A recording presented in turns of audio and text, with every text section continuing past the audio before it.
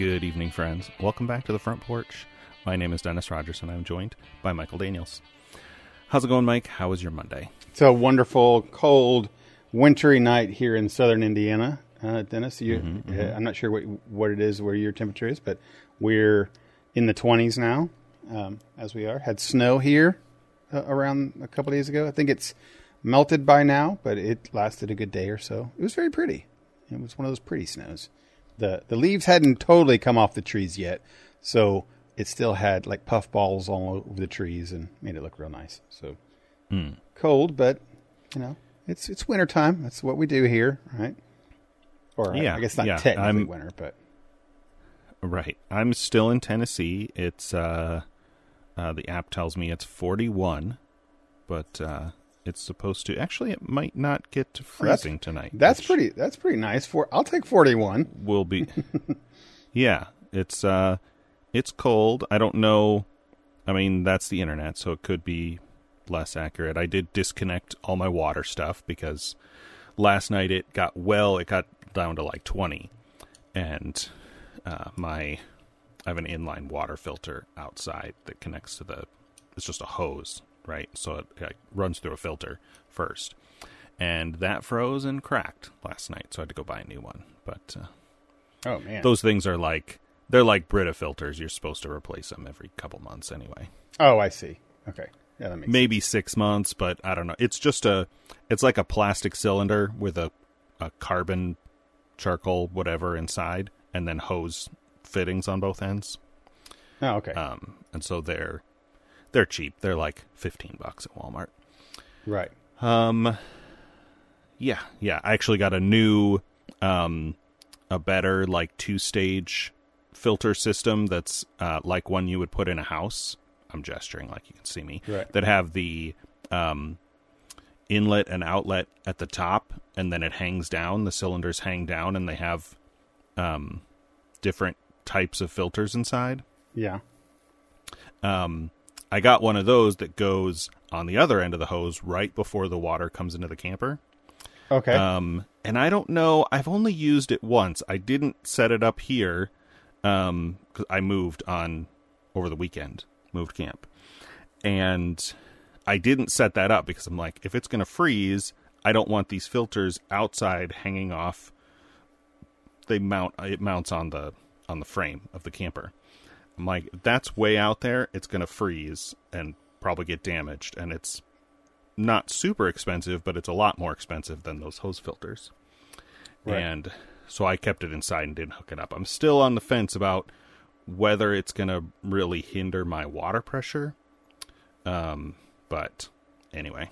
Man, just part of the camper problems, adventure. Or things you got to deal with. It's like just house maintenance, but yours is moving all the time, so it's going to have even more moving parts, I guess, is the thing there.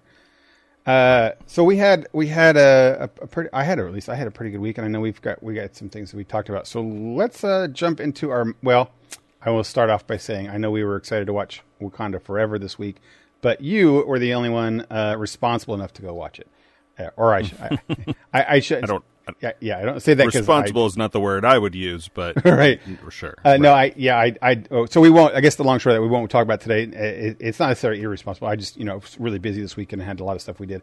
And as we'll talk about later, I had like a gaming weekend this weekend, so that was the bulk of my weekend. To be able to not be able to get out and get that. But I am going to go see it this week. So we will pass on our Wakanda Forever talk that I know everyone is talking about, and I have to spend the next day or so, like I have been last weekend, fighting off spoilers online. You just go to any news site or innocuous site, and there's a ad on the side spoiling everything. Have you seen? What did you think about this person being the new Black Panther? You're like, oh, shut up. I mean, that doesn't seem like a spoiler to me, but I don't know who. I will say I don't know. Besides strong speculations, I don't know from the trailers. From the trailers, I don't know if that's confirmed or not, but I know it's going. Sure. People are going to want to confirm it in titles of news stories. Of course. So Wednesday night, but I did watch this week's movie of the week.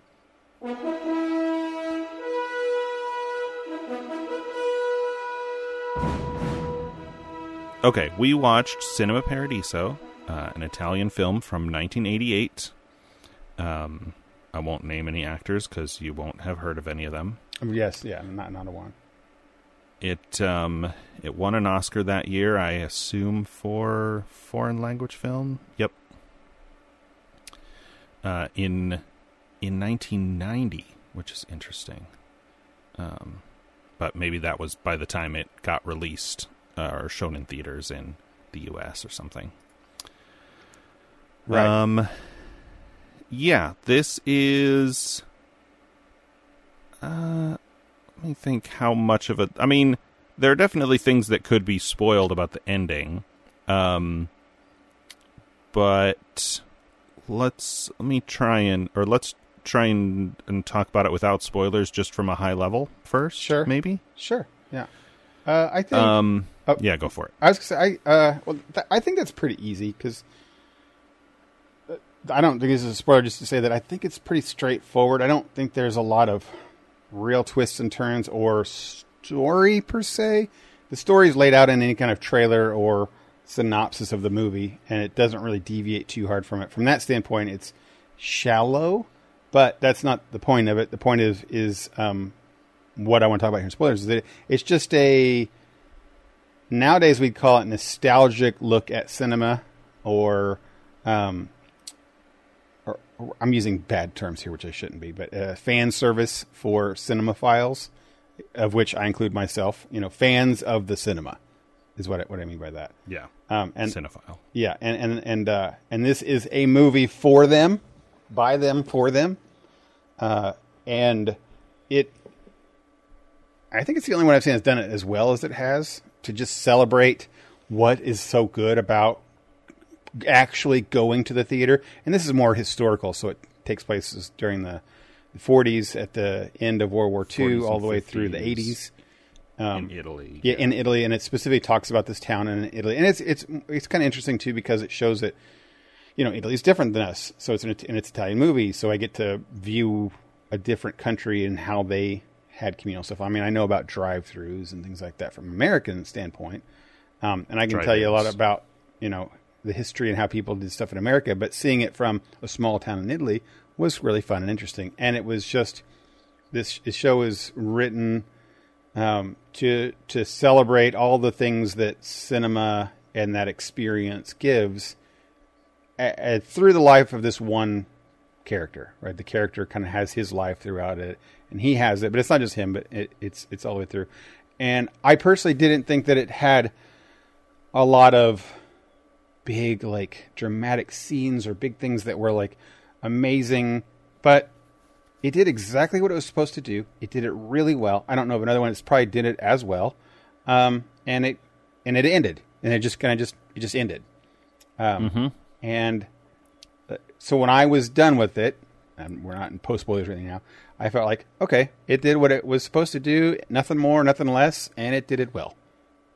So yeah, there's a thing that I've heard screenwriters say, and I don't know, this gets into the world of, like, terms of art and what's the difference between, like, I mean, some of these are obvious, so I'll rattle these off, like character, plot, setting. Those are all pretty well defined. But one that I've heard fairly recently, I like to watch a YouTube channel called Film Courage. Okay. Their videos that show up on my YouTube feed a lot are a writer. I want to say his name is Chris Gore, maybe. I don't know what he's known for, but it's a YouTube channel that is all interviews, and they're in that format where you sometimes hear the voice of the interviewer, but you never see them. Like, the video itself is just the person being interviewed and their answers sort of cut together, and so you sometimes hear the interviewer, like, asking a question or leading from one topic into another or trying to steer the interviewee back on topic. But a lot of Chris Gore's videos are about new, and I hope I'm getting the name right because I'm describing this from memory. He talks about newer projects like, Rings of Power and Marvel. It's like, he doesn't get too specific on those. It's not like a Screen Crush kind of channel or anything, but he approaches, his perspective is from screenwriting. So, he's like this, and you're doing this, and I think this is really alienating this audience. The topics are a little more controversial, and so those are the things that pop up on my feed more. But there are also a lot of other writers that will say interesting things, right? You'll get some kind of more old school screenwriter who says, you should never write from an outline because you're hindering your creative process. It's the same thing that like Stephen King would say about novels. And then another director saying, if I don't have an outline, like I can't write the story because I end up meandering all over the place and there's no guide, there's no map to show me how to get through it. And it's fascinating for me to see how different people approach the process. Anyway, I'm way off on a rabbit trail there. My point is, one of these writers said that, and I've heard this before, I don't know if I've heard it described quite this way, describing the difference between plot and story. Yeah. And in his estimation, a story is a chronicle. It's just, here are the things that happened in order.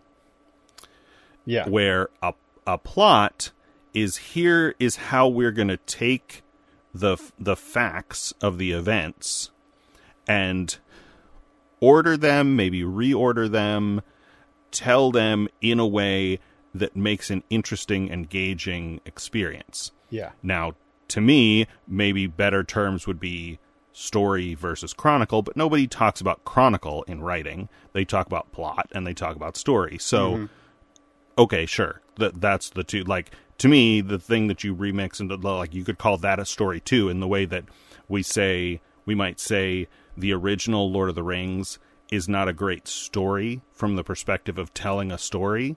Yeah. Because there are so many extraneous and, quote unquote unnecessary details. Yep. And that's where you'd call it like a travel log, right? Because they're moving, but it's a chronicle. This movie is very much like a chronicle with a couple of time jumps. It's also told in a frame, so there's that. But you're right in saying that it's very much just, I mean, you wouldn't call it a biopic because I assume the characters are all fictional. Yeah. But it's a biography of this fictional person, and this specific time or handful of times in their life, all told in flashback, so you know where the character ends up. You're just not sure how they got there, and the movie tells you part of how they got there and not all of it. Yeah, for sure. The go ahead. I just said the characters are the actors we talk about from like how are they performance standpoint and the direction and stuff. I will say first off, this is how do I say? It's hard to say bad things about this because it almost feels like sacrilegious to so many people. It's one of those. I think Cinema Paradiso is sitting something at 95 plus for everybody on both sides of the coin. For what it is and what it's doing, it's one of those that sits in a whatever you want to call that, like a pantheon of unimpeachable films. Like, very often that list includes things like The Godfather and Citizen Kane and Seven Samurai. Yeah. And I've never had problems speaking out against those, that clearly. Right. My thing. And I don't have, like, I'm not a big fan of what Citizen Kane, for example. But so I'll speak. But this one isn't the same way. Like, I don't have those feelings against it. But I will say, generally, I would not recommend this to like my family per se, just because they would be like, it's fine. Right. If anything, when I was done, actually it took me a day to feel better. When I was done, I felt like meh. I'll be very honest. That was my initial feelings was meh. It was fine. And as many movies as we've watched, I've seen so many things like acting, writing, plot, storyline that I could say are more engaging, more et cetera, et cetera. And then a day later or so, thinking back on it and having time to kind of think it back, I appreciated it. And my meh went from, okay, that's pretty good. Because I think it was the meaning, the overall meaning of the show, which allowed it to sink into me and stop seeing all of those things that weren't all that great. They weren't bad, they just weren't great. And then realize that as a whole is what this is about. I'll admit that in the first 30 seconds of the movie, or like 20 minutes, it feels like, it's just at least the edition that I watched is just, they're showing credits at the beginning of like all the awards, it got. And I'm like, okay, this it almost felt insulting. It's like, you are telling me I better like this show I'm going to watch, or I'm not good, because it's whatever kind of streaming or whatever thing that we had all of those credits at the beginning, which was weird, but I don't know. Yeah, it was fine, but it went on for so long, right? Like nobody in the theater was seeing all those credits. Right? Yeah, and I kept thinking like, okay, can we just stop? You could say things like Oscar award winner or whatever, but it went on to every accolade it ever got, and I was like, all right, enough. So that kind of put me on a bad foot of this, and then it did have the feeling of, I feel like I'm being negative, and I don't mean to be that way. It's just I think there's some shows that are cinematic legends that when you watch that are almost untouchable, that have all of the things, right? And this one seems to be in those same conversations, but I don't think it should be. It should be put in a conversation from a film appreciations class. Like that feels like it should be in every single film appreciation class should start with this movie, I think. Now, and rightfully I know so. about it's funny that you say that, because I know of this movie because I watched it in a film appreciation. Oh, there you go. Yeah. That sounds right, and it should that's rightfully so. So your teacher seems to have got it right, and because I agree wholeheartedly that this is about film appreciation, and that's just a good term for this one, and it nails it really well. And I love the cinema and going to the theater. So that's why my next day kind of feeling and later on was much better, because I realized, it's doing a good job of telling my feelings, not my specific feelings, because my experiences with the theater is different than this one. But a lot of the people in this show, they had different experiences with Cinema Paradiso and you could just tell, right? And they did a good job of cutting. There was the people who got married, right? They're just little hints of stuff. There's the town square guy. There's the mayor. There's the guy that repeats everything. Like, they're just little things, but you get them all the way through, and there's so many different how these people appreciated cinema represented here, and they weren't all mine in any way, but I liked that a lot about it, and I appreciated it greatly because of it. But I don't know. We've got much spoilers on this one. What would we spoil? I mean, think about going into spoilers. There's a storyline, but the storyline's kind of almost spelled out at the very beginning. It starts with him being older, right? And that's true. And it talks about like in the first 5 minutes, a character is having a funeral, and they say his name right off the bat, so that's where it's going to end up. And it's got a good scene. We'll call it the kissing scene at the end. That's not too spoilerish, which was pretty good. I didn't realize that what it was going to be at the end, and I thought that was pretty cool.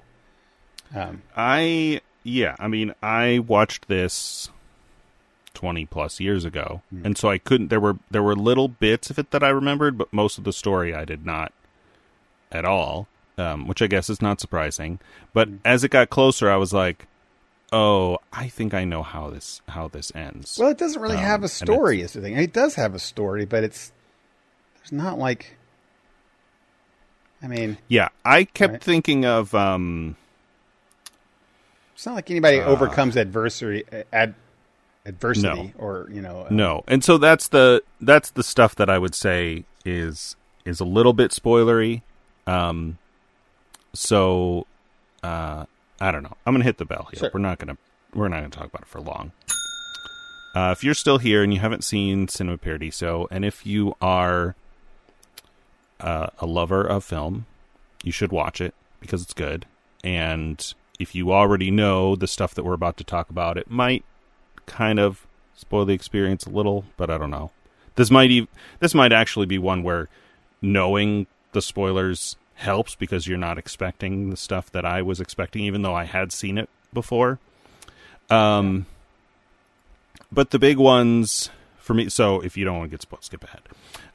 The big ones for me is that he never finds the girl again.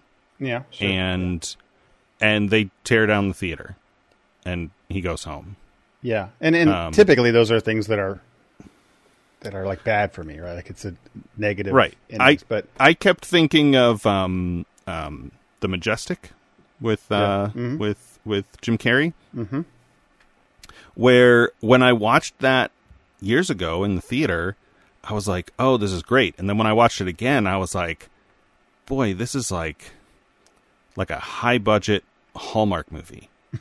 Just so convenient little stuff and a stupid amnesia gimmick and all of that stuff. And so I was expecting maybe he, now that he's a rich big shot, is going to buy it and he's going to refurbish, except they already did the refurbish the theater story 30, 40 years ago. Right. And I would actually recommend for the average person The Majestic over this movie. And not because The Majestic is a better movie from it, but it just it does, you're right, it has not a great story, but it's got a story. It's got a thing at a beginning and a middle and end. And this one is like what you said. I mean, it's more of a chronicle of a thing. Yeah, and it has a thing. I actually thought of this when we were talking off air. You were talking about that Sigourney Weaver movie. It reminded me of how The Majestic has that big speech. Jim Carrey gives that big, Mr. Smith goes to Washington style speech in front of the Red Scare McCarthyist, board. And it's very sappy and saccharine and, kind of stuff. And this movie, of course, doesn't have any of that. So it's, if you are if you're still listening and haven't seen it, you're in the wrong segment. So maybe I'll save that for after spoilers. I guess that's the only spoiler thing. And you don't really find out much at all about his life in the present or in the 80s, right? Yeah. In the frame, all you know is that he left the town 30 years ago and never came back. And you know that at the beginning, but you don't find out why until almost the end. Yeah. And he had this man in his life who was a grumpy old man. It's kind of a little bit like St. Vincent that we watched last week, who becomes a kind of father figure to him because he doesn't have a dad. His dad died in the war. Yeah. And I think the reason this wasn't so it didn't bother me, like I was just saying, that these typically would with these where a lot of tragic things or not things happen, is because there wasn't a story. And by that point, when all the tragic, I'm using air quotes on air here to say tragic things happen, like the girl not coming back or the cinema burning down, I never really, because the movie was long. It felt long at times, because when it felt long is when I was struggling to trying to find what the story thread was, and then I realized that I think I just felt I let that go about halfway through. That it was such a long time as him as a young boy, and that never really progressed. And then there was the part with the fire, and that was like a plot point. And then all of a sudden you switch him and he's a young adult, but it never really does anything there either. He has a love interest, but then it just peters out and immediately he goes to war. She's gone, but it doesn't do a whole lot there. And then he's older again and now he's coming back. And they spend a lot of time on these special things and not a lot happens. It's just, again, I think that's not really the story of the show. Again, air quotes, yes, it's framed with him. but I don't think that's the point. Even his romance and things doesn't feel like the point of the show. It's still the cinema Paradiso. It's the place and all the people within it. He definitely has love of the place, and he's one of the people, but he's just the one that we're hearing from. He doesn't have, I don't think he has anything. And you know what? The spectacular things he does in life, we don't see any of it. We don't see anything he does when he goes to war. No. We don't see anything that he does when he gets older. So that seems like that would be the story to follow if this was the Majestic, you know? Yeah. Yeah. And I think that might be one of the things that people appreciate so much about this movie is that the story is so small, and it has these moments of like emotion, and there were things that I laughed about. I don't think it made me cry at any point, but I could see it doing that to the right person in the right context. Because it's, just a couple slices of, because it doesn't follow his whole life. It follows his coming of age, sort of. Yeah. And that's it. Like and he's a normal person, right? He doesn't, if he does anything fantastic, the movie is not about that, like you just said. And the movie doesn't talk about it. Like, the things that we see him do are pretty normal, mundane things. Right. And we still get a very beautiful movie out of it without any fantastical, really compelling story. It's just a very, it feels weird to call it quiet because they're Italian and they're loud. Yeah. I will say that's something about is that, it being an Italian film was pretty great. That added a lot of flavor for me. I'll say that maybe not for the original Italian audiences. I don't know, because I don't know. I've never lived an Italian life or in Italy, so I don't know. But if it's caricatures or whatever, but the way that they treated their kids and the way the kids acted felt very stereotypical, what we think of as Italians. But I don't know if that's, again, Hollywood doing stereotypic Italy. But I, for example, like, the kid's kind of a troublemaker. He's always talking back to the adults, and the adults like beat on the kids and then run off and slapping him around. And there was one laugh out loud scene that I did have. It's the only one that I had that was really laugh out loud, was when the teacher keeps bashing the other kid's head in the board. Like, with the ruler. No. Like, remember, she takes his head and then bashes it into the chalkboard. And knocks his head against the, Yeah, like 2 or 3 times. I laughed. I was like, is that really a thing they did in Italy? I don't, in the Right. Well, 50s? I mean, it's the time, right? Like, that stuff, I think a lot of that stuff was still going on here. And this is, an Italian director and writer, and the collaborating writer has an Italian name too. Yeah. So I assume, if it's exaggerated, it's only exaggerated for the time, right? Because this is a movie set in the 40s and 50s that was made in the late 80s. Yeah. Right. So it's not even culture of, like, at least I don't think, the director was born in Sicily. I don't think it's somebody from outside Italian culture, like, exaggerating Italian culture. It's somebody in it, right? Who, maybe you're right. Yeah. I mean, the director was born in 1956, so he wouldn't have lived through this time at that age. Yeah. But, there's it was just very there's a little Stark type stuff, the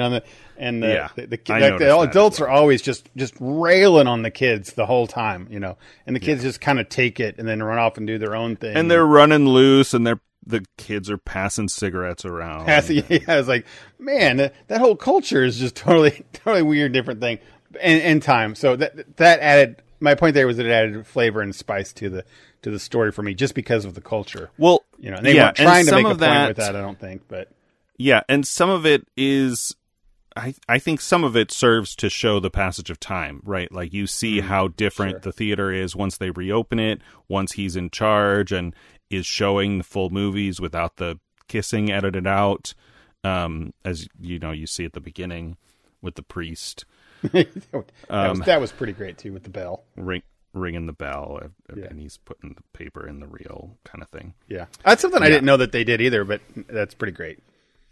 How they chopped out all the kissing scenes or whatever. And I did like the comment like we never get to see kissing, and then when they actually show kissing, how people lost their minds, and then they got into kind of a smutty theater type thing, and that was entertaining. So moving on to spoilers. It was a good movie. I think it's for cinemaphiles, and we talk a lot about how Star Wars movies are made for Star Wars, or Star Trek movies are made for Star Trek fans. I think this movie was made for fans of the theater, of going to the and who had special parts in their heart, I guess, for the experience of the theater. And I personally talk about that a lot, especially when I talk about the theater. And Sid and I just recently, I said we went back and watched a movie in the theater just because we hadn't seen one in a while, and it's almost like a kind of a coming home type thing. And in this movie, it is a literal coming home, and it involves that. And even in a lot of cultural ways that we would not, that you or I would not appreciate now, right? There are things happening in the theater. There's a guy quoting every line before the characters on screen, before the actors on screen say it. I was waiting for somebody to like yell at that guy.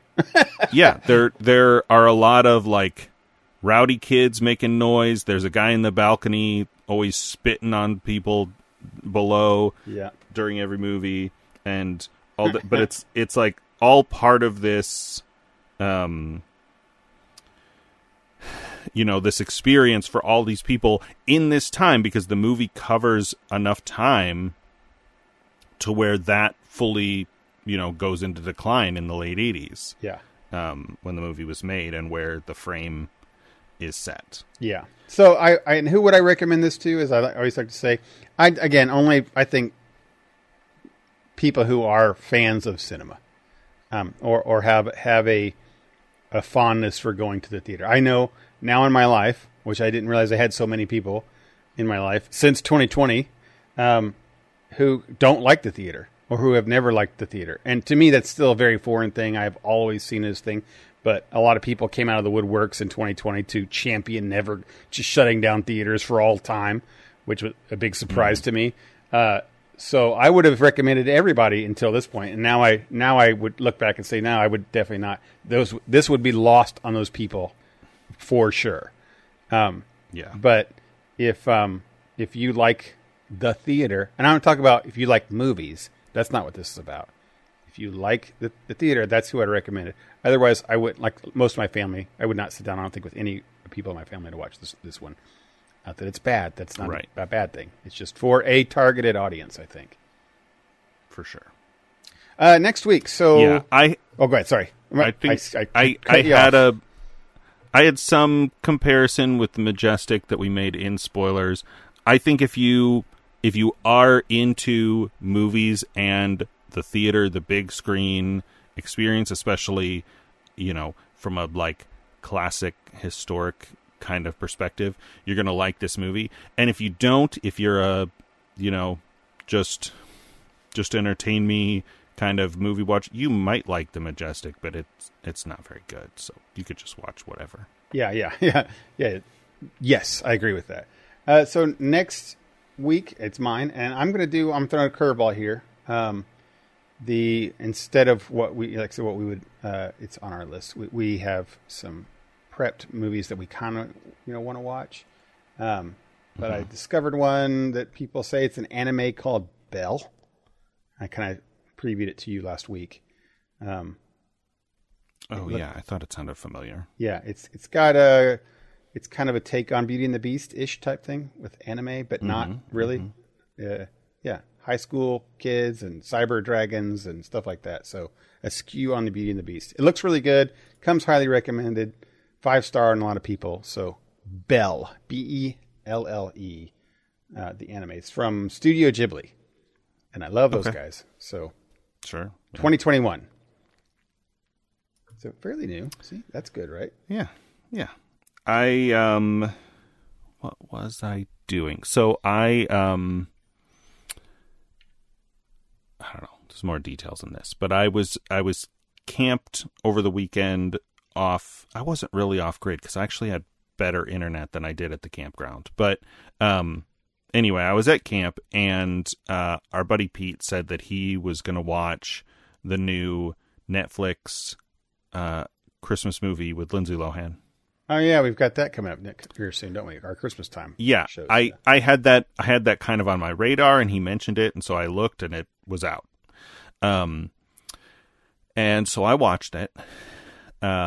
It's in the same style and maybe universe as all of the other Netflix Christmas. Oh really? Another? movies. Oh nice. Okay. There are. Well, at least they're being consistent. That's good. Yeah. I only caught one crossover cameo, but it's definitely in the style. So if you imagine, let's see, the movie Overboard.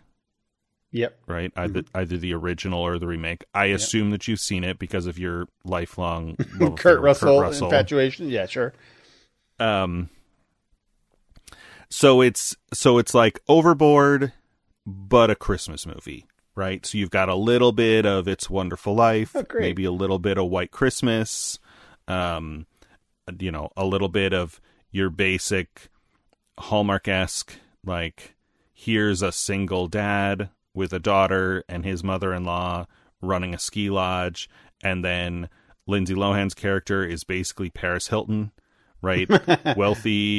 wealthy daughter of a hotel magnate who has a completely worthless, self-obsessed boyfriend, fiance, and takes a fall while skiing, hits her head, and wakes up and doesn't know who she is. Right? That's the Overboard.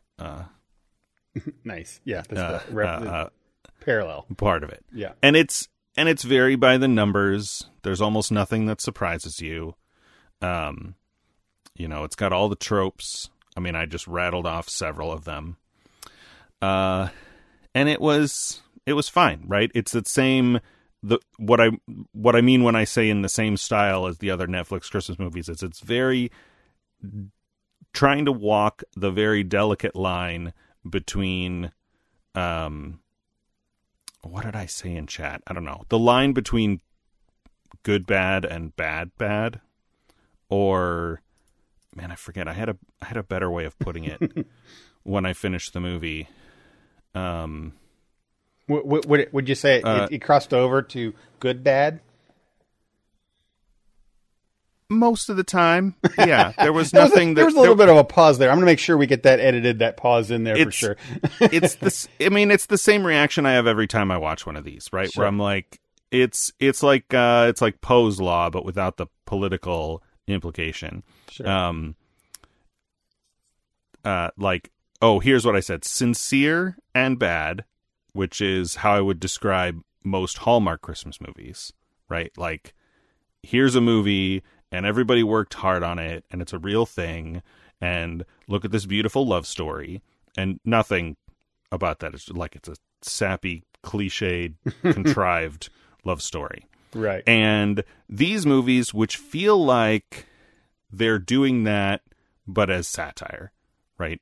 Satirical bad is how I called it. Yeah. So well, like, that's it's very right. self-aware in a way that I don't think most Hallmark Christmas movies are. Right. They do that on Netflix ones, right? Like, you would say that in general, they're aware of what they're doing, right? That's my understanding. Like, from The Christmas Prince, which was the first one that I saw, I was like, this has, like, they're doing the 90s credits, the 90s style credits, like from Home Alone. Like, this has to be a gag. Like, it's too on the nose to not be a little bit winking, right? Like, not full on comedy, like, there's no laugh tracks or anything, but you're like, oh yeah, they're doing all of these bits, but it's tongue in cheek. And so then you have as I say, the Poe's law part of it, where you're like, what's the difference between doing that intentionally as a joke and what Hallmark does? And it's sometimes hard to tell.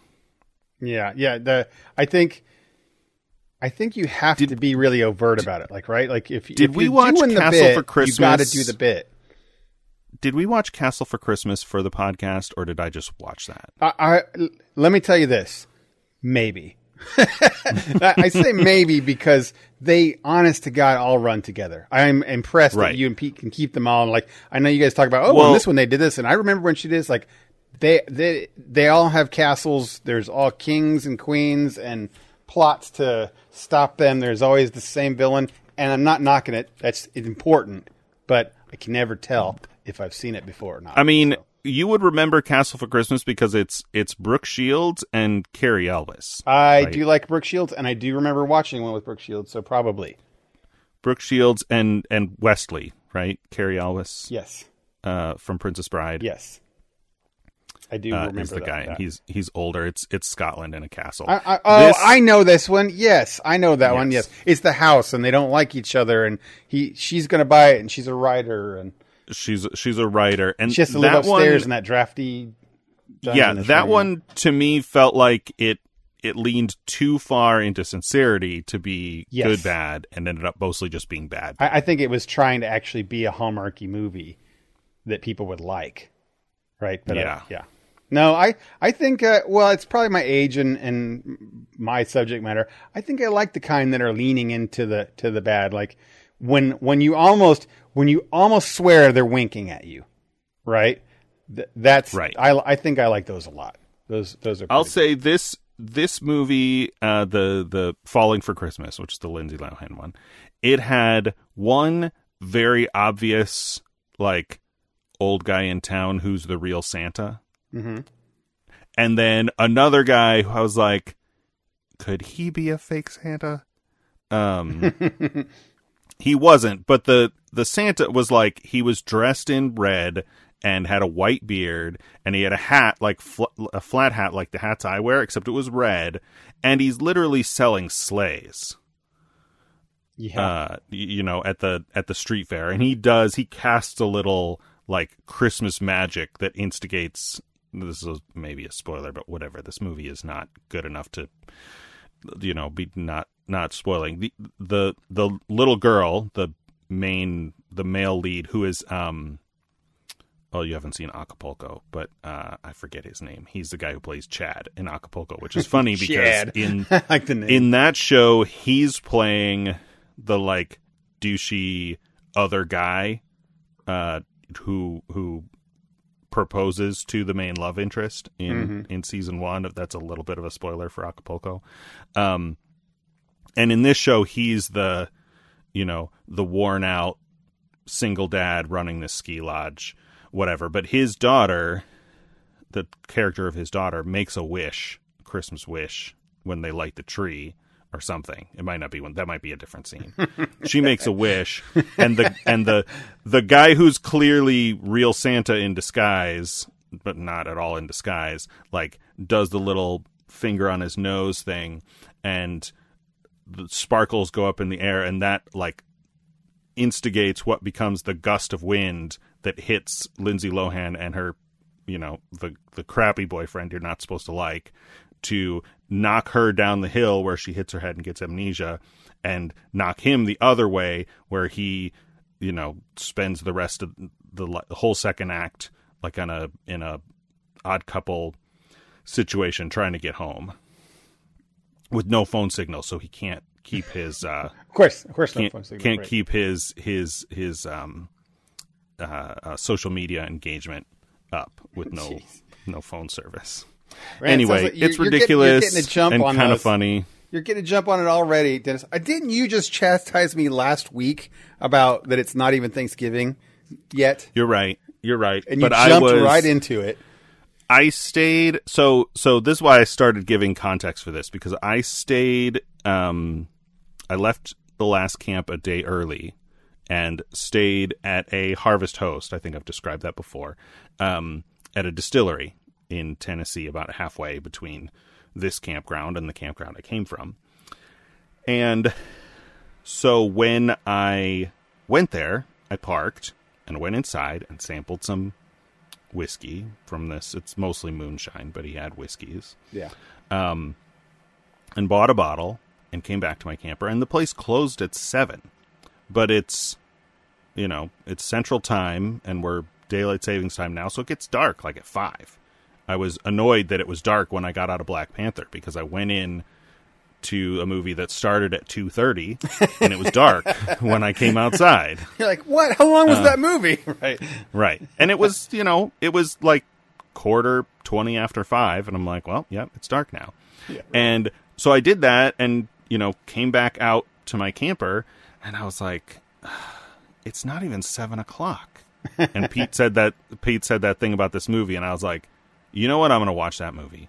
Just like completely spur them. I don't think he and Liz even watched it, or maybe they started it and fell asleep or something. But well, make sure you save some for me during this Christmas. I know there's always a short time in between there, but that's true. We'll have to dig up some more obscure. Yeah, I mean, we've been doing this for years now. I think everybody knows that I like Christmas type stuff. I'm actually decided that now that I'm a year away from it, I'm going to watch 8-Bit Christmas every year, because I really liked it when I watched it, and this whole year later, I'm like ready to watch it again. I remember liking that, time. And I forget everything. Is it about a kid who wants a Nintendo? I think so. I remember it with Neil Patrick Harris. Yes, and I know it had to do with it was a modern Christmas story, and I was had glowing, happy thoughts about it. And I'll still watch Christmas Story. That's the thing, but it's something that I think is perfectly only watched around Christmas time, and that makes me happy. Sure. I like having those things. I mean, Nightmare Before Christmas is always around this time of year, where Halloween time, we always watch that thing because it's just a thing to watch. And I think 8-Bit Christmas will be one of those things. But anyway, I like watching those kind of very Christmas, even if they're cheesy, to see what they're like. Granted, you're right. The one like with Brooke Shields is, I wish they were more cheesy than that one. Right. Not that one was terrible. This Lindsay Lohan one, I think I'm going to recommend to some of my family. Like, I don't think they'll all sit down and watch it, but I think maybe like Mom and Becca, my youngest sister, might sit down and watch it. And so I kind of want to recommend it just for the text that I might get in the middle of the movie, where my youngest sister will say, like, dude, what the heck is this? That's great. Or, what even is this movie? What even is this?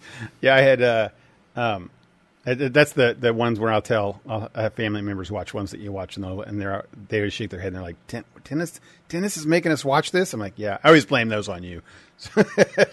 Dennis is making me watch.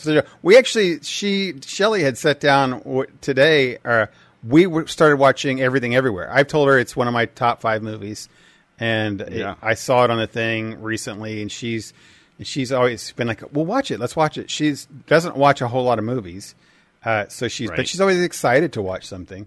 But she'll get tired and then not be able to watch it all the way through. So she's been kind of always bringing this back up. Like, we should watch that movie. We should watch that movie. And then we get a chance. So we sat down and she said, you want to watch that movie? It was early in the evening and, about 6 or 7. And so I was like, yeah, this is great, exciting. So we started watching it. Then she stopped. She said, oh, wait, are you supposed to watch a show for your thing this week? We can watch that if you want. And it was Cinema Paradiso. And I was like, no, I don't think. I think you'd be probably upset with Dennis at having to watch that one. We'll watch Everything Everywhere. By the way, which we only got halfway through it, so we're going to watch the rest of that one. But because I wasn't sure where you were going with that story. I wasn't sure if you were going to say she got to a certain point in Everything Everywhere and wondered if this was one of your picks. No.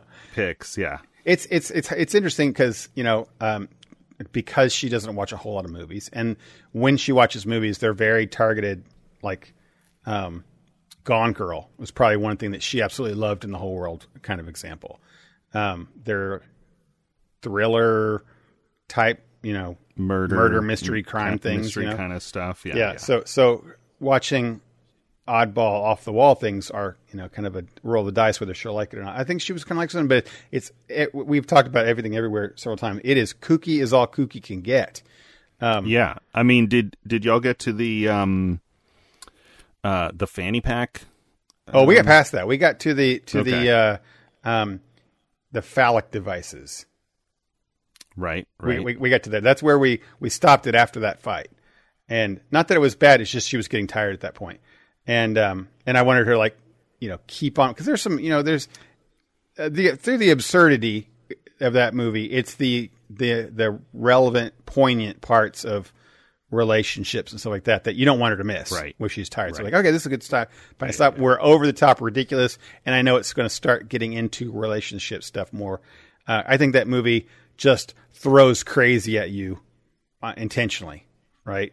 For sure. And then throws it. Yeah. So I have to make sure that we immediately follow it up as soon as possible, so she doesn't like just think that movie is just crazy absurd and then and lose stuff. But and just nonsense. Yeah. I did notice something on that too. Those who watch that show and things, I've watched it several times now, but not until this playthrough did I realize that, spoiler if you've not watched it, the timeline that the movie kind of ends and resolves stuff in isn't the one they start in, if that makes sense.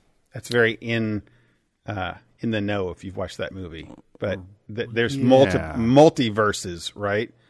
And and at one point when she's doing the main story and meeting with the tax lady and stuff, and it's all the kind of the normal stuff. She starts having her husband from another universe come in and teach her the whole plot of the show, right? And then, but that timeline isn't the main one that the show ends with, because which I didn't realize. Very early on, she kind of like accidentally jumps to one, and the husband says she's back where she went home and did her taxes instead. And then we do flip back into that later on, as she's just it's just a very normal universe, but she is aware of the bigger picture, that character. And I was like, oh, I didn't realize that the one that we end up in doesn't have any fantastical things that happen. It's just kind of normal resolution. So that I appreciated it more. I guess it's just me saying.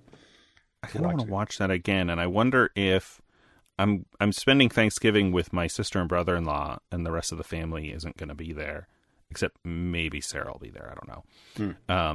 And I wonder if they've seen that. If I could show them that, they would probably appreciate it. Sydney was watching with us because she loves it. Absolutely loves it too. So she sat down, and hard to get her to watch something, and she'll sit down and was watching the thing. And she made the comment, I didn't realize that 90% of this movie takes place in the IRS building. I was like, yeah. That's right. They don't really leave for very long. Yeah, I'm just thinking of the line with with Michelle Yeoh and Jamie Lee Curtis at the end about the hands. And I'm like, that's so dumb and so good. Like, what is this movie? We saw the hot dog hands thing. And that's another thing is I got to get Shelley to keep watching it, because there's so many absurd things, but every absurd moment is relevant as you go through. Right. Right. And it makes no sense at the beginning, but later on. Every dumb gag, it's like watching a Charlie Chaplin movie where you're like, oh yeah, it's funny. He swallowed a whistle. No, we're going to watch him stumble around and choke and make bird sounds because he swallowed a whistle for the next 5 solid minutes. Right. Yeah. Except it's like, oh, that's funny. She said ratatouille, but with a raccoon. Like she has the name wrong. Like, people do, like parents do, don't remember the right names of things. And then it's a major story element, like 40 minutes later, and you're like, what? Yeah. This is that movie's amazing. This is touching and amazing, right? The raccoonie and the hot dog hands and the rock and, just the bagel, right? Yeah, all seems like just throwaway gags the first time you've seen them, which she's seen, and I have to get her back on it so she can watch the actual parts of where it starts to the payoff. The payoff, right? And you don't know it's a payoff is the key part. So, well, we didn't spend too long talking about this movie, but go watch that movie if you listen to us rant about a thing you don't have no idea about. Everything, everywhere, all at once. Go watch that one. I wanted to say something about a movie I watched called The Northman. It's funny that it's called The Northman because I always call the main actor Eric Northman. He's a Skarsgård from True Blood, and his character's name was Eric Northman, and he was a Viking. He plays a vampire that was a Viking. It's not the what's his first name? Do you know? It's Stellan Skarsgård's kid. How's that? So maybe he's Alexander. Yes, I think that might be. Right. Okay. I would have said Alexander, but I think Stellan Skarsgård is the one that we see much more often. I just watched something he was in. Stellan's the dad, I think. That's. He's in Andor. Oh yes, right? yes, absolutely. Yeah, he's amazing. He's crazy good. Alexander is this guy. Yes, you're right. Alexander, the dad you see much more often, and then the son is. I say Eric Northman. He was in something else too, but he's in a lot of things. He really is. Kind of character. I just think of him as Eric Northman. From recently, the biggest thing on TV, people might know, he was one of the main characters in the Godzilla versus King Kong movie, which was not great, you know. But no, anyway, The Northman. It's a Viking movie. The only thing I have to say about it, I'm a big Viking person, and I found this one rough. It's good. That's a word for it. Yeah. Yeah. But rough. How do I say this? I think it's only good for a certain kind of person. And it's obviously very bloody. They're very open about it being very violent and bloody. Not overly so, but just, I mean, it's overly so, but I mean, they're not, no, it is. I would say it's gratuitous at times too. But it feels, I mean, in as much as we know anything about Vikings in reality for being whatever, like 1,000 years ago, basically, maybe not quite, maybe like 900 years. You know, I mean, they had a particular kind of culture that was all but wiped out by, you know, Catholic Christians moving in and, you know, erasing their. I mean, we know some Norse mythology, but it's, you know, most of it's written and told by Christians at the time, ancient Christians. Sure. And so, you know, we don't know. I mean, and as like most culture in that era, right? It's the quote unquote dark ages, right? Like we have some information, but it's like, you know, there's debate over whether, King Arthur was a real person, of course. Right? If there was a real person, it's based on, or if it's just legends. A lot of it. I heard that on a podcast recently, and they talked about some of those names. Maybe you knew this, and I didn't know this, but what's the other show? Last Kingdom. Yeah. Mm-hmm. A lot of those names were real people. The actual Ethelred and Alfred. Ethelflaed and Ethelflaed, like, were real people who, you know, did this sort of fighting, conquering to unite the Anglo-Saxons into one country that they called England. Eventually. Right. Anyway, they're generally savage people, though. I mean, what I remember from.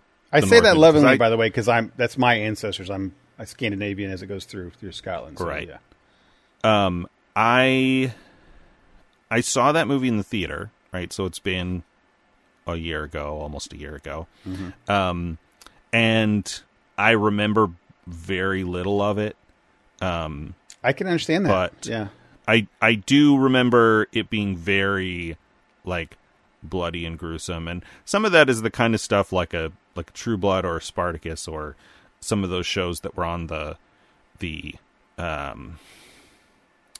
I don't know what you call them, the like what we used to think of as the edgier, and edgy has a whole weird connotation, but like basically what I mean is HBO Cinemax stars that would make these TV shows that were very like no holds barred. Like, this is TVMA, so we're going to show you slow motion blood like you saw in 300, but it's going to be every week. Or, you know, True Blood, which is, you know, totally different kind of horny vampires. And they're going to show you horny vampires every week, type thing, Right. Yeah. And that's the kind of stuff that when I see just like some comic book story with a lot of punching and like judo chops and stuff, I'm like, okay, this is nothing about this is making me angry the way that a lot of the fights in Spartacus made me feel. And so I'm like, sure, they're fighting. Can we get back to something interesting? Yeah, I don't care about this. That's the thing about why you said kind of forgettable. I can understand that. Not that it's, I don't want to knock it because it's not terrible either. It's the story itself is nothing new. Like it's a vengeance story. I've seen it in every period piece, from not just period, like even modern period piece of like kids, dad is killed by their uncle and he gets, you know, almost murdered, but gets away and is raised by another people, comes back to avenge his father. That's the story. There's not the only twist, maybe a twist is something with Nicole Kidman's character, but it's only slight and it doesn't affect the plot terribly much. And it's just vengeance. It's just Viking anger, vengeance stuff.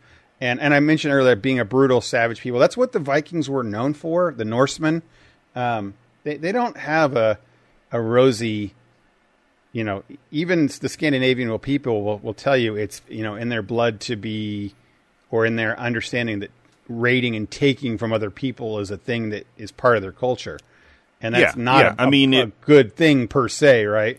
When you think about a lot of portrayals of orcs or Klingons, a lot of that has its roots in the Vikings, or at least the mythology or the mythos of Vikings. It's like, here are these people, and they lived in a brutal time where, you know, just they lived in a brutal time in a hard land, right? Yeah, difficult to survive, and they have. I mean, the Klingon afterlife of Sto-vo-kor is like a mirror or like it's a flavor of Valhalla. Right? Yeah, right. Like they can't. There are some exceptions, but if you are a warrior, you don't get to the good afterlife unless you die in battle, and so you fight. Like they fight. That's how it works. Yeah. And this is too. So I'm not knocking it on what I'm saying. It doesn't have a lot of story, because that's what it is. It's if you want to see a Viking movie of people set in Viking times, not trying to give you a sugary plot or a complex thing or a thriller or whodunit, but literally like following somebody on a basic plot line. Because back then you didn't have a whole lot of, you know, deep thought on things. You're just surviving from day to day, and as a slave and things like that, you just survive and hope to come best. And that's what this is. It's just a brutal Viking vengeance story with all of the stuff. And it's got a couple good scenes. I thought the big shield fight at the very end, the ultimate battle that happens, was really good and really cool. As they say, at the gates of hell. Some of the fantastical parts when like they'd see Odin or see the Valhalla, so the Valkyrie or something in their visions, was cool and really well done. Acting was really cool done. Alexander Skarsgård was intense the entire time and focused. But it doesn't do anything from a story wise. You could watch it, see it, and forget it. And I understand that. Now, one of my favorite Viking movies is The 13th Warrior. It is much more Hollywood-ish. But that has if I pick a Viking movie, I pick that one. They're not as brutal. They're much more honorable type Viking people. But it has a story, right? And an arc type thing. This one was not. I'm glad I watched it because it's another Viking movie in my arsenal of things that I could pull out. But I don't know if I'd want to watch it again for any real particular reason. So, yeah, that's my critique on that one. All right. Moving along. What do we got the rest this week? So you guys did a board game weekend over at our buddy Chris, as Captain Chris, as you like to call him. Mm-hmm. We'll sometimes call it camping when we go to Captain Chris's, when we don't do any camping, but we... Yeah, I mean, people stayed over, right? Yeah, we all stay over. That's why we I think we call it camping. But you slept in the house because there was snow on the ground. It was like 20 degrees. Yeah. So I think the original of that one was we had, Chris had bought a new house out, and we used to go camping out at Chris's house when he lived out in the woods, right. and we have some very infamous stories about those camping things we've had out there that involves you and a couple of your family members, and so it's a big thing camping at Chris's. But he moved to this new place, and he's got some camping area, but we're like, you got to come over to his house, and we'll call it camping. And then we didn't camp; we just had like fire on the back porch. But then play games the whole time. He doesn't live out in the woods anymore. Like right. So what we do is we just go there and still camp, air quotes. But it's just basically let's all play games, not just all day, which we will occasionally do, but also spend the night. Yeah, it's one of those. Shell and I were talking. It's adults can get together, drink a little bit too much, maybe, and it's a safe place that you don't drive home or do anything else, and you feel okay doing that. And just I was going to say a second ago, it's like a grown-up sleepover. Yeah, exactly. Right. I don't want to say adult sleepover because adult has a different connotation there. Yeah, you just play until you can't play anymore, and then you crawl into the corner. I mean, we have it with ICG-Con type thing, but this is a little bit lighter. And, you crawl into it. I found a bed that was in basically a Harry Potter closet and fell asleep in there. And, it was great. So we played games. Most of them were games that we had played before, like Northgard. I think we've talked about on the show. Maybe not, but it's a good game. It's one of those ones that doesn't, if you look at it, it doesn't look like it's fancy pieces or anything, but it's real fun. It doesn't feel like it's very long, easy to understand. Good. I thought Northgard's a pretty solid game. I like it a lot. Terraforming Mars with an expansion they played a new game that I own that I bought at Gen Con called Rail Raiders. You might like it, actually. It's the minis are kind of chibi minis, but they're remember SteamWorld games like SteamWorld Heist and SteamWorld Dig? Yeah, I played a couple of those. What's it called? Rail Raiders. Rail Raiders. Okay. Yeah, and the miniatures are all that. They're like steampunk robot cowboys type thing. And the theme is that you're the cowboy raiders on raiding a train that's on a rail, like a hover train type thing. Sure. And you have to go through and fight robot law dogs and get loot as you're going on the train. And at the end of the time, whoever has the most loot wins.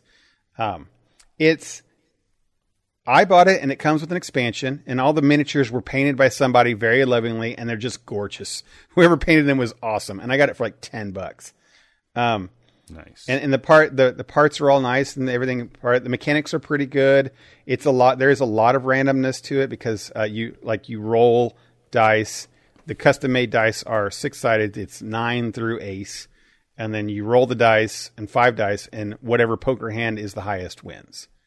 Okay. So it's kind of poker themed. Well, yeah, it is. That sounds pretty cool. But the problem is that that's it. It's not like a lot of things you can do. Now there is game mechanics in the game when you get a weapon, you get a reroll, or you get another thing where you can roll an extra dice type stuff. So there are definitely a little bit of mitigation to that. Yeah, there's a little bit, but not a whole lot. So there's a lot of that. And that's something that was really bad in our one playthrough we played through was that Justin rolled every highest hand you could possibly roll for the first hour of the game. Like he rolled, at one point he rolled all 5. He had 6 dice and he rolled all 6 aces. And then he rolled flush to, royal flushes every time. It was crazy how and then because it was the rich getting richer type thing, he went every fight, got every loot. And then he was able to roll 6 dice instead of 5 and then re-roll things when nobody else could. So because of that randomness, that wasn't great. But the gameplay was real fun. We quit about halfway through because with the expansion, you can play 6 players. It was made for 4, but the expansion gives you like 2 extra sets of dice, and you can play 6, and it lets you give you more train cars to play with. But that makes it take too long. Slows everything down. It slows everything down. Like I can see with 4 players, it coming back to my turn and being fine. But after my turn was done, I just had to sit there for a long time. And a lot of the mechanics are made so that everyone can join in on a fight, right? Like almost, if you're in the car, then someone does a thing, you can stop them and try to and be that. So everyone, it's intentionally keeping everyone involved. But with 6 players and a bigger train, everyone is more spread out, and so you don't either have opportunities or it's not. It's they're way on the other side of the train. So we all agreed it was just taking way too long, and we got halfway through the game and we realized that the game mechanics shifts, which I won't go into. And we were like, okay, we're just going to kind of end it here because it was a lot longer, and it's not fun when you don't sit and don't do anything for 15 minutes between turns. But we all agreed that it would be a great fun game with 4, but 6 is just too much. Which is it's important to note on a game, right? Some games are really great with not the max numbers. That's a feature that is often helpful on the website Board Game Geek. Yes, you can go to a game and they have ratings, but the ratings are really like almost everything is between high 5 and maybe 8. Right. Almost everything hovers around a 7. Right. But they have numbers there like weight, right? And player count. And they'll show you both the published, like, here's what's on the box. It says, 2 to 4, but it's really best with 2. Yes. Or it's 2 to 6, but it's really best with 4. And that's those are great ratings to have, right? Like the real ones, right. 60 to 90 minutes, and actually takes 180 minutes. Right. So, and I wish that they were more like that. Like I wish that there was on the boxes best with 2. And I know designers will probably all say, "Oh, we designed it for 6, so play with 6." But I don't know. Designers are another breed. But so this one, Rail Raiders, better with 4. I bet you it was really played great with 4 and fun and quick and do. So that was the new one. Besides that, I think that was the most new games that we played. Watched some Weird Al Yankovic. Did we talk about that show on this podcast? The Weird Al Yankovic thing. Maybe we didn't because I think it happened last week, didn't it? It did, but you lost connection or fell asleep or something before the end. My phone died. And so Discord on it with it. Yeah. Yeah. And so maybe we talked about it at a high level, but didn't talk about the end. Yeah. I still have to watch the end of it. I was watching it the night thing and I fell asleep, but not because of the show. It was because it was like 2 a.m. and you know what? I'm confusing. Our buddy Fox fell asleep even earlier than you, lost connection. So he watched it again with his family. Or some of his family, I think. Yeah. And so he was raving about it. I liked this past week. I will say, Pat, our buddy Pat, had not seen it and was playing a game, but I had it on and was watching it across the room, and he would come back and he'd be like, what's really great was when they did like Beat It, and that was his big one. And I was like, just wait, you could watch this. Like, that's the whole plot, that it's his big one. It's his big song. Yeah. And then he would come back later and he's like, Wolfman Jack talked about this other one. And that was when they like played the spoons on the accordion. And I was like, just wait, he's going to do that. He's going to do that, but in a hilarious way that you would not have guessed. With the bassist from Queen and Wolfman Jack challenging him at a party.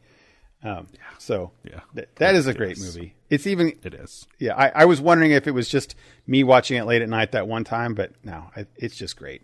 I'm going to try, and this is a tall order, but I'm going to try and organize a viewing of that over Christmas if my brothers have not seen it. Yeah, we've Nice. talked about it because I remember talking about Amish Paradise. Amish Paradise. And stuff last week. Yeah. But So we watched it again, and it was just as good the second time. And I do think the one of the highlights of that show is that you don't have to watch it all.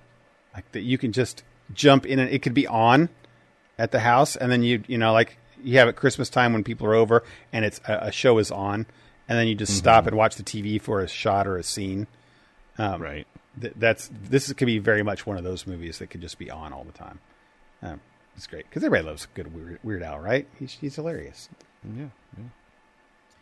Yeah. Cool. I think that's all I had for stuff. We did play a game. Did you play Mindbug? Have you played that game? I played it. When you're in town? While I was in town. It's, I compare it a lot to Keyforge, but it is a dueling card game that is designed to be very random, but very fast. Right. Very fast. Yes. It's got a little bit of that. What I think of as a what do you call that genre of games? Like CCG? No, like Fortnite and PUBG and the Battle Arena games? Like Battle Arena, but a game that you get into, you lose, you fail out, and then you just queue up another one. Just right away. Yeah. This has that very much so. It's quick. It's easy. There's a term for that I'm completely spacing on, but this is that idea. So there are a deck of cards, and each player gets dealt 10 of them. There are no automatic redraws, which I didn't realize the first time I played. And the decks also aren't big, and they're not big. Quickly. Like each person gets 10 cards, so that's your whole. And you get 3 health. And then you play like Magic or Hearthstone or insert CCG game that Yu-Gi-Oh! Or Pokemon or whatever. But you only have 10 no cards. mana, so it's just a card. There's no mana, there's no lands, there's no like this on this round, whatever. No card cost, it's just you can play a card. No card, you just play one at a time. Which is important. And then it's important. And each player has 2 mind bugs, which are like a trump ability where when you flip one of those over, you can steal one of your opponent's creatures. Yeah, you get the awesome card they just played. Yeah, you get the awesome card, but you can only do that twice. And so you have a kind of good idea of what cards you have, but not really. You don't build your deck. It's generated randomly. So that's the thing that's Keyforge like. Except instead of like procedurally generated decks, you just get 10 random cards from the pack. And so you might get a pretty crappy hand, but you still have 2 mind bugs that you could maybe use to your advantage. But it definitely has that, like, if you're not paying attention, if you miss something and you make a mistake, your opponent wins because your health quick. is so low. Quick, so low. And then it's over.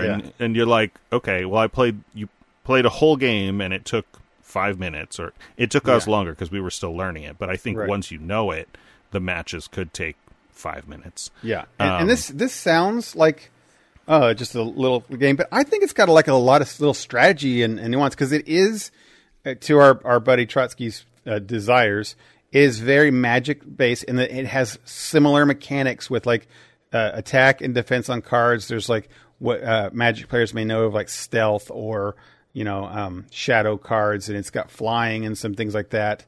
And so it's got a lot of those mechanics to it.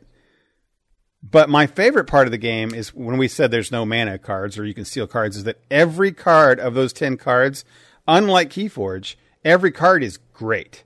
Like every single one, even the one that has does 1 damage, has instantly kill another player. Right? It's right. Or get 2 victory points when you hit somebody. They're all good. And so you only have 10 cards, but every one is great. And which one do you steal? Because they have 10 great cards too. And the game is so quickly that you want to steal this. So the mind bug, hence the name of the game, is the key component of a game that if you think Magic the Gathering with no mana and playing all 7 cost cards, the game is over quickly. I liked it. I liked it a lot. I would definitely play it again. And I think, I love those collectible card games, but who can, our age, at least, and busyness in life can buy those things and deck build. And manage that and like do all the homework to build a good and deck. Yes. And the most important, we could do that. The most important part is finding other people to do that with us on the same level. And you can't. Right. But Mindbug is something you can still do that with quickly and teach anyone very quickly without all the necessary things. So I would do that. As a matter of fact, that kind of makes me want to buy that game.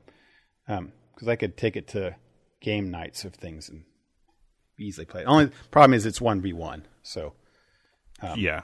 But I think does one deck get you 4 players or just 2? I honestly don't know. Buy a couple decks. Put it in front of me and said, "Here it is." I can't imagine it's very expensive. No, I couldn't either. But yeah, good. Just buy 2 decks, and then you get 2 games going, and you switch off. Switch off opponents. I play winner. I call it winner. Exactly. No, exactly. The winner plays, and you just play it next. Yeah, you can even have like little quick tournaments, for elimination stuff. Okay, so we're running low on time, but the last thing I was going to mention here was we played Gloomhaven on a night, the digital Gloomhaven. You and I did with Captain Chris and Trotsky. Yep. I don't think I have anything new on that. It's the first time we've played since they officially launched. Right now, it's the actual campaign. Right. But I don't think I have anything new. It's still a good transition, right? You would agree that it's still Gloomhaven? Yep. And we lost horribly, which is accurate. We did lose horribly. I love how we went into it and all of us were picking the quests that were like, oh, it's going to be fine. We're like, we've all played this before. Thing. The first mission is going to be kind of easy and it just like every time we opened a door, we're like, wait, there's 13 guys in here and we're all bleeding. I remember that's how that game always was, but man, we just weren't prepared for that. Right. And I think you were the last one that lived even, and where I was like, man, I don't know how we could win that, but it is. So it's got all the good Gloomhaven stuff. It's just as good as it was when in early access. I still think it's a good purchasable game, especially playing it solo is fantastic too. It really is. The other thing I don't like that they changed, it sounds like, is that like, remember we used to share money, like you pick up gold. And it would split apart. Now it doesn't. It like you hoard it like it does in the real. It plays more like the board game. That's something I didn't like about the board game. Is the board game it's a cooperative game that puts a lot of elements to make you not play cooperatively. Yes, exactly. Not a fan of that. Not a fan of that in the real board game, and I'm not a fan of that in the real thing. And I wish there was a way you could just take it off and you play locally on the real board game. We just don't play with those cards. Right. Or play with them face up so everybody knows that, hey, I need to not heal or something, if that's what you do. I think that's all we got, man. We did a lot. Next week I'll watch some Wakanda Forever stuff. Okay. Yeah. I've got that. I started watching C. C, yeah. You said that. I was going to ask you all sorts of questions about that. It's an Apple original with Jason Momoa. Yeah. It's an interesting concept. It has the best way I describe it is it's like a dystopian YA novel. I mean, it's a series, but it's adapted from books, I'm certain. It has the vibe of a dystopian YA novel, except the author wanted to be clear, wanted to make sure people understood that it's not YA. So it has a lot of the same like sort of flavor and maybe that's just a dystopian thing that is just become a popular style of YA, and the two were not always so interlinked. But it's it's this thing where it's the future, but there's a gimmick, right? Like I read a series of novels that were dystopian YA where at some point somebody declared the whole planet a national park and enforced the like rules of preserving, pristine nature. Yeah. With killer drones and robots and stuff. And so all the humans had to go hide in bunkers, and just a few of them left. Of course, bunkers built in old nuke silos.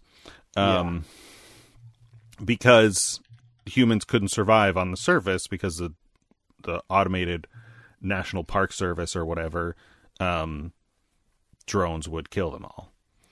And so it's like, that's the thing. It's like, here's the world. And then you do all this world building, but it's all kind of based in this one, gimmick is a derogatory word. But this one, if you've seen the trailer, the premise is that some disease or virus wiped out almost all of humanity. And the few humans who survive, it's like a couple million on the whole planet. Okay. They're all blind. Like, everyone's blind. And so they survive this way. And so much time has passed that the idea of humans seeing, the idea of vision, is like a myth. People don't believe that it's a thing that ever existed. And there's a weird kind of future church that treats it as heresy, right? Like, to even say it, like, identifies you as a witch, and then they burn them or whatever. Yeah, that would make sense, though. Yeah. That's the stuff that feels kind of YA to me, except there are things that happen between characters and things that they do that I'm like, this wouldn't be in a YA novel. So I'm like, was the author like, no, this is for adults. But I want to say like 4 or 5, maybe 6 episodes into it. It's interesting. It's definitely one of those that has a lot of good stuff, and every once in a while you're like, really? Is that a thing? But we'll see. There are 3, I think there are just 3 total seasons for the whole story. I'm obviously still in the first season, so we'll see. The question I have for you then, here's the primary question, and the only reason I hadn't watched it was like turn off to even turning it on. Is it believable? I think many shows that have sight impaired people in it, it's like Daredevil, right? Like, oh, he still walks around and talks to people and looks at people as if he has eyes anyway. They just put glasses on him to show that he's not. He's not. But he still does everything normal like a sighted person would. Does this have a lot of that where you're like, it's basically a movie about sighted people and just saying they're not sighted? Or is no, it there are definitely true to not things, being able to see things? There are definitely things that they do that you're like, would they really do that way? But I mean, like if people are in a fist fight that are blind people, 2 people in a blind fist fight, I don't think it's going to be ninja martial arts against each other, right? There's more of that than probably I would expect, but